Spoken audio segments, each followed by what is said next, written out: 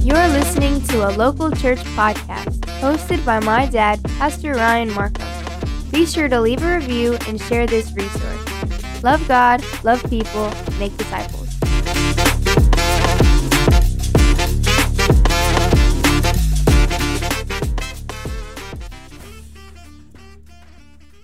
Hey, welcome back to a local church podcast. It is midweek Wednesday, and there's a lot going on here at our local church, Mount Moriah Baptist Church. We are centrally located between Shelby County, Spencer County, and Anderson County. And if you want to know more about what we do, check out www.mmbcky.org. That's where you can find all the information about Mount Moriah Baptist Church. But on Wednesday, midweek, we have a 6 o'clock meal free for everybody. Everybody that shows up gets a free meal, 6 o'clock. It's amazing. It's a time of fellowship, time to eat really good food. Tonight is taco night, but at 6:40, we break out into small groups. We have a kids group, we have students, and we have adults. And we dive into the Word of God as adults. I lead the adult group. We typically look at the background context, the background passages leading up to our Sunday morning message. This week is a little bit different. I want to stop here and just remind you, if you're not in the Word of God, you're not going to experience the presence of God in your life. So we have a Bible reading plan on our website. I've already given you that. Go check that out. We walk through Scripture. This year's reading plan is kind of like chronological reading. We are in the Gospels right now. We've just read through the crucifixion of Jesus, the climax of the Christian faith, that without the death of Christ on the cross, sins will not be forgiven. Not only did he die, he was buried, and he rose again to new life, showing the power of God for salvation to everyone who believes in the Son of God, Jesus, who bears our sin on the cross. He pays our sin debt, and he conquers sin and death. It's a beautiful picture. It's the gospel. And I want to encourage you, if you're not reading the Bible, read the Bible. Today, I want to look at a passage that I found in Ezra. Ezra chapter 7, verse 10, and it says this: "For Ezra had devoted himself to the study and observance of the law of the Lord, and to teaching its decree and laws in Israel." Now, if you don't know anything about Ezra and the book of Nehemiah, Chronicles, Zechariah, Haggai, these are all the books that were written after the time of the Babylonian exile. So the people are returning to Jerusalem, and then Ezra is on the scene. He begins to rebuild the temple and the wall, and it is amazing. They find the scriptures, the people repent, and Ezra here is described as someone who has devoted himself to study and observance of the law of the Lord and to its teachings and decree in Israel. Now, if anyone could have found an excuse to walk away from God, it would have been Ezra. Ezra was a part of this exile, the Babylonian exile. And because of this experience, he could have easily wondered, like, where are you, God? Like, where God was in the time of the exile. And if you look around the world today, people might ask the same question, like, where is God amidst the atrocities, the evil that we see in the world? Check out Israel, right? People have asked the question to me, Pastor, why is God allowing such evil to go on in the world around us? And I want to kind of pause here for a second. If there were no God, if he didn't exist, and if he wasn't constraining evil, how much more evil would there be in the world? For many, they turn to self-help books.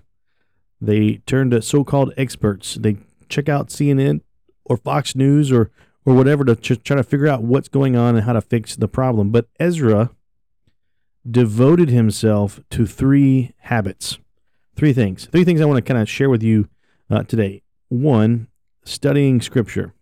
2, observance of Scripture. And 3, teaching of Scripture. The way in which we examine these three areas can affect our lives and how we experience Scripture, even how we experience the world around us, how we filter the things that are happening through a worldview, a Christian worldview. The recent Speaker of the House, Mike Johnson came out and said, I have been asked what I believe on certain topics. And he says, go check out the Bible. Go read the Bible. That's my worldview. And a ton of people have come against what Mike Johnson is saying there's no such thing as a biblical worldview. There's no such thing as a Christian worldview. And I want to say, my friends, if you're listening, there is. Everyone has a worldview. How is our worldview affected, or how is our worldview shaped, right? One, the family you grew up in. Your mom and dad passed down traditions, passed down things that they knew, and they taught you. And as a kid, you grew up doing the same things, thinking the same way, saying the same things.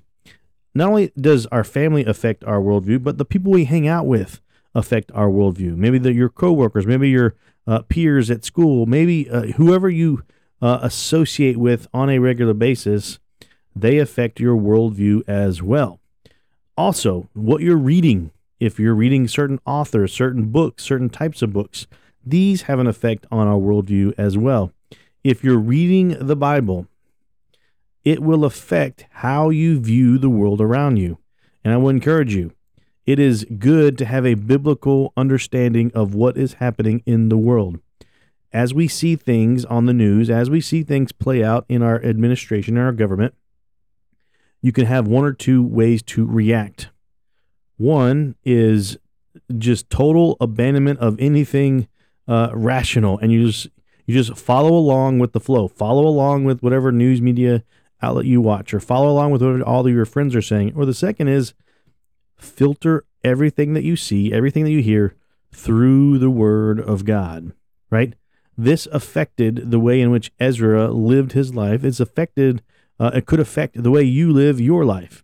There are many verses in the Bible about each of these three areas: studying, observance, and teaching. So the following, it's not going to be exhaustive, right? I'm not going to give you an exhaustive list by any means. This is just some encouragement for you today during your midweek. All right, so the first thing, Ezra studied Scripture. So what does it mean to study Scripture? I want to encourage you to go to gotquestions.org. I've used this resource a lot. There are a lot of good, helpful tools, helpful tips at this website. But one is, they say this about studying Scripture: knowing how to study the Bible is important. Gotcha. Thank you. Because, they say, determining the meaning of Scripture is one of the most important tasks a believer has in this life. God does not tell us that we must simply read the Bible. We must study it and handle it correctly. 2 Timothy 2:15. So, how do we study Scripture? What is studying Scripture all about? And why would we do it? Why would we want to know and become skillful at understanding the Word of God, understanding what the Word of God is saying? Because, one, we're encouraged in the New Testament to test everything that we hear. So as a pastor, not your pastor if you're listening, if you're not a member of this church, but as a pastor, as I'm preaching and teaching the Word of God, I encourage those who are listening to write notes, take notes down to see if what I'm saying is true. How do I know it's true? Based on the Word of God. Now, that sounds really simple, but unless I understand the Word of God, unless I dig into the Word of God, it's going to be really hard for me to test the things that I hear, to test the things that I see. So as I'm watching the news, as I'm listening to folks, as I'm even listening to my friend group, right, or even my family, how do I know what they're saying is true? How do I know what they're saying is helpful or beneficial? You have to know the Word of God. GotQuestions.org gives 3 things to do. They say, first, the one who would study the Bible must pray and ask the Holy Spirit to impart understanding. Now, this is key. Jesus says to his followers in John 16:13, but when he, the Spirit of truth, the Holy Spirit, comes, he will guide you into all truth. He will not speak on his own. He will speak only what he hears, and he will tell you what is yet to come. If you are a believer and you're starting to read or study the Bible seriously, ask God, the Holy Spirit, for understanding. That is where we get to know the Bible. That is where we get to know God. That is how we come to understand the Bible. You can go to seminary, you can read all the books in the world, and you can be ignorant in the Word of God. If you seek God and ask for wisdom, he will give you wisdom. if you seek the Holy Spirit for understanding of the Word of God in the season, in the time that you need to understand it, in the time that you need to grow in the Bible, He will give you understanding, period. That's where our understanding comes from. Now, is seminary good? Yes. Is Bibles, books on the Bible, are those good? Absolutely, sure. But to get to know the Word of God, to apply it, to understand it, that comes from the Holy Spirit. Second, they say to study the Bible properly, we cannot pull one verse out at a time and try to determine the meaning of the entire book or the entire passage. If you're taking verses out of context, it's going to be really easy for you to use them incorrectly or even wrongfully or hurtfully to others. As we study the Bible, we don't just pull one verse out and say, I'm just going to really study this one verse and neglect the passage, neglect the chapter, neglect the book, neglect the testament that it's in. You've got to understand the context of that verse, and usually it's the entire book or it's the entire chapter, it's the entire section, it's where it's found in history, it's where it's found in the testaments. There's a lot to it, and so as I'm reading the Bible, I will read a section over and over and over again. As I'm preparing for a sermon, I don't just read one verse and say, man, I really want this one verse to be the sermon. I read the passage that I'm using, and I'm going to be reading that over and over and over again. I'm going to be underlining, highlighting, taking notes, putting questions in the margins like, what does this mean? What does this word mean? Or how is this used in context? Or what's going on in the history surrounding this passage? And so don't just take one verse out, but read the chapter, read the book itself. And the third thing that Got Questions says is to study the Bible properly, we should not think of ourselves as totally independent in our analysis of the text. Now, that says a lot, but they say it is arrogant to think that we cannot gain understanding through the lifelong work of others who have studied the Scripture. Now, here's where I wanted you to be very careful. I believe they're pointing to commentaries, or they're pointing to other folks that have studied and read through the Bible and kind of put some thoughts down on paper. Here's the encouragement and here's the warning. I'll start with the warning first. The warning is, like, as we pick like devotional books up off the shelf, or we really, those devotional journals, things like that, I tend to stay away from those. It's because those devotionals usually are one man or one woman's experience as they study the Word of God, as they have leaned on the Holy Spirit for understanding, and they're putting these things down. But that, I believe, those devotional type books, they're written like as a personal study, as a personal walk with God, and you may not pick up on what they're knowing at that time. That season may not be the time that the Holy Spirit has for you to understand what's happening. You can write your own devotional for yourself. You can read the Scripture, ask the Holy Spirit for understanding, and then begin to write the things down that are impressed on your heart. Now, those impressed on your heart things are hopefully the truths of God. Now, if God is impressing on you something that is contradictory to His Word, as in like, man, I really feel like, right, I should read the Quran for more understanding of God. If that's what's being impressed on your heart, that's not from God. That's not the Holy Spirit, right? God's going to impress on you the things of His Word, so that you can apply them, so you can live the life that He's called you to live. Now, the encouragement or the warning continued. Commentaries. Now, look, I use commentaries a lot as I study, as I get prepared for sermons, but I don't solely depend on a commentary. Again, most commentaries that I use are sermon-like commentaries where someone has already preached through a passage and they've compiled kind of their sermons in commentary form for that. And I'll say there's a plethora of commentaries. There's a plethora of people that have written commentaries. You can go online and Google, what's the meaning of this passage, and you'll get a million answers. Who's right? Who's wrong? I'll say this. As you're praying to God, as you're praying to the Holy Spirit to give you understanding of the Word of God, He's going to impart on to you the knowledge, the truth, the wisdom that comes from the Word of God, that comes from God, that you can understand it. As you begin to look at all these things online and commentaries, it could become overwhelming. And then at one point, you may just say, you know what?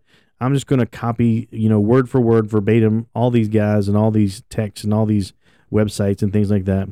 But again, if you do that, it's not going to impress anything upon your heart. You're not going to apply those things. It's just somebody else's word, somebody else's study, and it's just not going to click, right? It's not going to, you won't carry it with you throughout the day. if you are alone with God and you ask God for understanding as you read just a section or a passage or a chapter of the Bible and begin to write down your thoughts, write down the things that maybe you pull from other passages that sound familiar that God begins to bring up in your life, that's where true study begins to come from. You'll be able to apply it. You'll be able to remember it, right? I'm not a scripture memorization. I don't like. I've tried in the past to kind of take a verse and just kind of repeat it over and over and over again. But usually I will remember verses more when or in my personal time, just writing them down, writing the verse down that I want to memorize, and then ask God for clarification, ask God for understanding of the scriptures. And so Ezra, the first thing he does is study scripture, right? That's a habit that all believers should have. There's a text in Acts 17:11. It says this: the Berean Jews were more of more noble character than those in Thessalonica, for they received the message from the apostles, right, the gospel, with great eagerness, and examined the scriptures every day to see if what Paul said was true.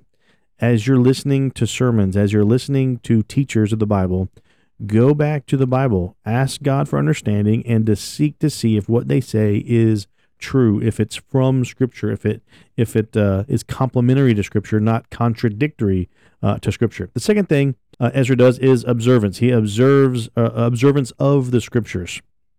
James 1:22 through 25 is a beautiful passage. It's a perfect passage for this section. I want to read it, and then we'll jump into kind of some of the thoughts on this. This is for observance. James 1:22 says this: do not merely listen to the word and so deceive yourselves. Do what it says. Anyone who listens to the word but does not do what it says is like someone who looks at his face in the mirror and after looking at himself goes away and immediately forgets what he looks like. But whoever looks intently into the perfect law that gives freedom and continues in it, not forgetting what they have heard, but doing it, they will be blessed in what they do. Here's the encouragement. May we be people that not only hear the word and study the word of God, but that we apply it to our lives. This is key for us as we make decisions on a daily basis, as we begin to make build relationships, as we get into how we talk to one another, how we decide on how we spend our money, right? All these things. Like if I just study the Bible and be like, man, I got a lot of head knowledge, but I don't apply it, I'm not very wise, and I won't be wise. God has given us His Word not only to study it, to understand who He is, but also to apply it to understand how He has called us to live our lives. If we read the Bible or study the Bible and walk away and not do it, it's as if, like James says, we look into a mirror and we turn and we forget our own face. Ezra studied the Scriptures. He maintained observance of the Scriptures, and then he also taught the Scriptures, or teaching of the Scriptures. Acts 2:42.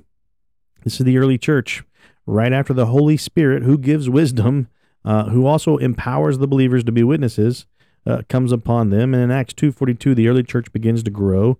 And it says this: they is the church, they devoted themselves to the apostles' teaching and to the fellowship, to the breaking of bread, and to prayer. Now, they devoted themselves to what? Teaching, the apostles' teaching, to fellowship, hanging out in godly brothers and sisters, and the breaking of bread. That's communion. The early church devoted themselves to the teaching of the Word, not neglecting the importance of God's written Word to us. There are many folks who say, me and God are good. I can stay home, and God and I have this agreement. We've got this understanding. Ezra gives us the example of the proper view. Not only do we study it, that's getting to know God through His Word, asking God for understanding, but the observance of it, to apply it to our lives, then also to teach the Word, or to observe the teaching, or to sit under the teaching of the Word of God. If I understand a passage, if I understand a verse, or if I understand a section of Scripture, I'm going to apply it to my life.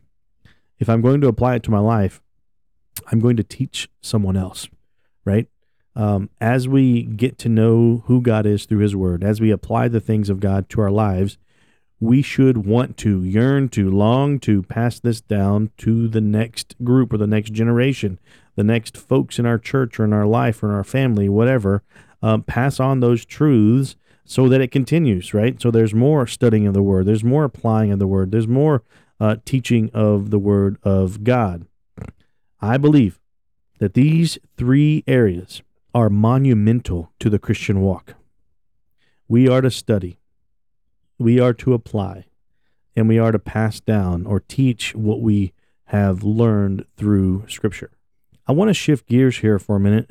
Back in the day, I did This Day in History on Thursdays, I believe, but I want to kind of jump back into that because there's some really cool things that happened on November the 14th in history's past. These are in no particular order, but in 1851, the book Moby Dick was published in the United States.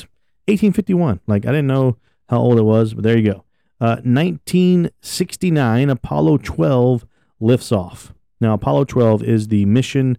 I believe there's a second group to land on the moon or to walk on the moon, but they also did a bunch of lunar orbits around the moon. Apollo 13, you'll know from the movie, tragedy, they didn't get to land on the moon, and that was a big movie, Tom Hanks. But 1969, Apollo 12 takes off and does their thing around the moon. 1914, the Ottoman Empire declares a holy war. 1965, major battle erupts in the La Drang Valley, Vietnam. 1970, plane crash devastates Marshall University football team. There are a lot of movies. There's a lot of things about that, about the Marshall team. It is a memory that a lot of folks carry with them even today. Here's one that's interesting that I did not know that was today, but in 1882, Frank Leslie kills Billy the Kid. 1882. There are a lot of songs about Billy the Kid. I miss Billy the Kid. I think that's what the name of that song was. But there's Young Guns, the movie, was a pretty good, popular thing with Emilio Estevez.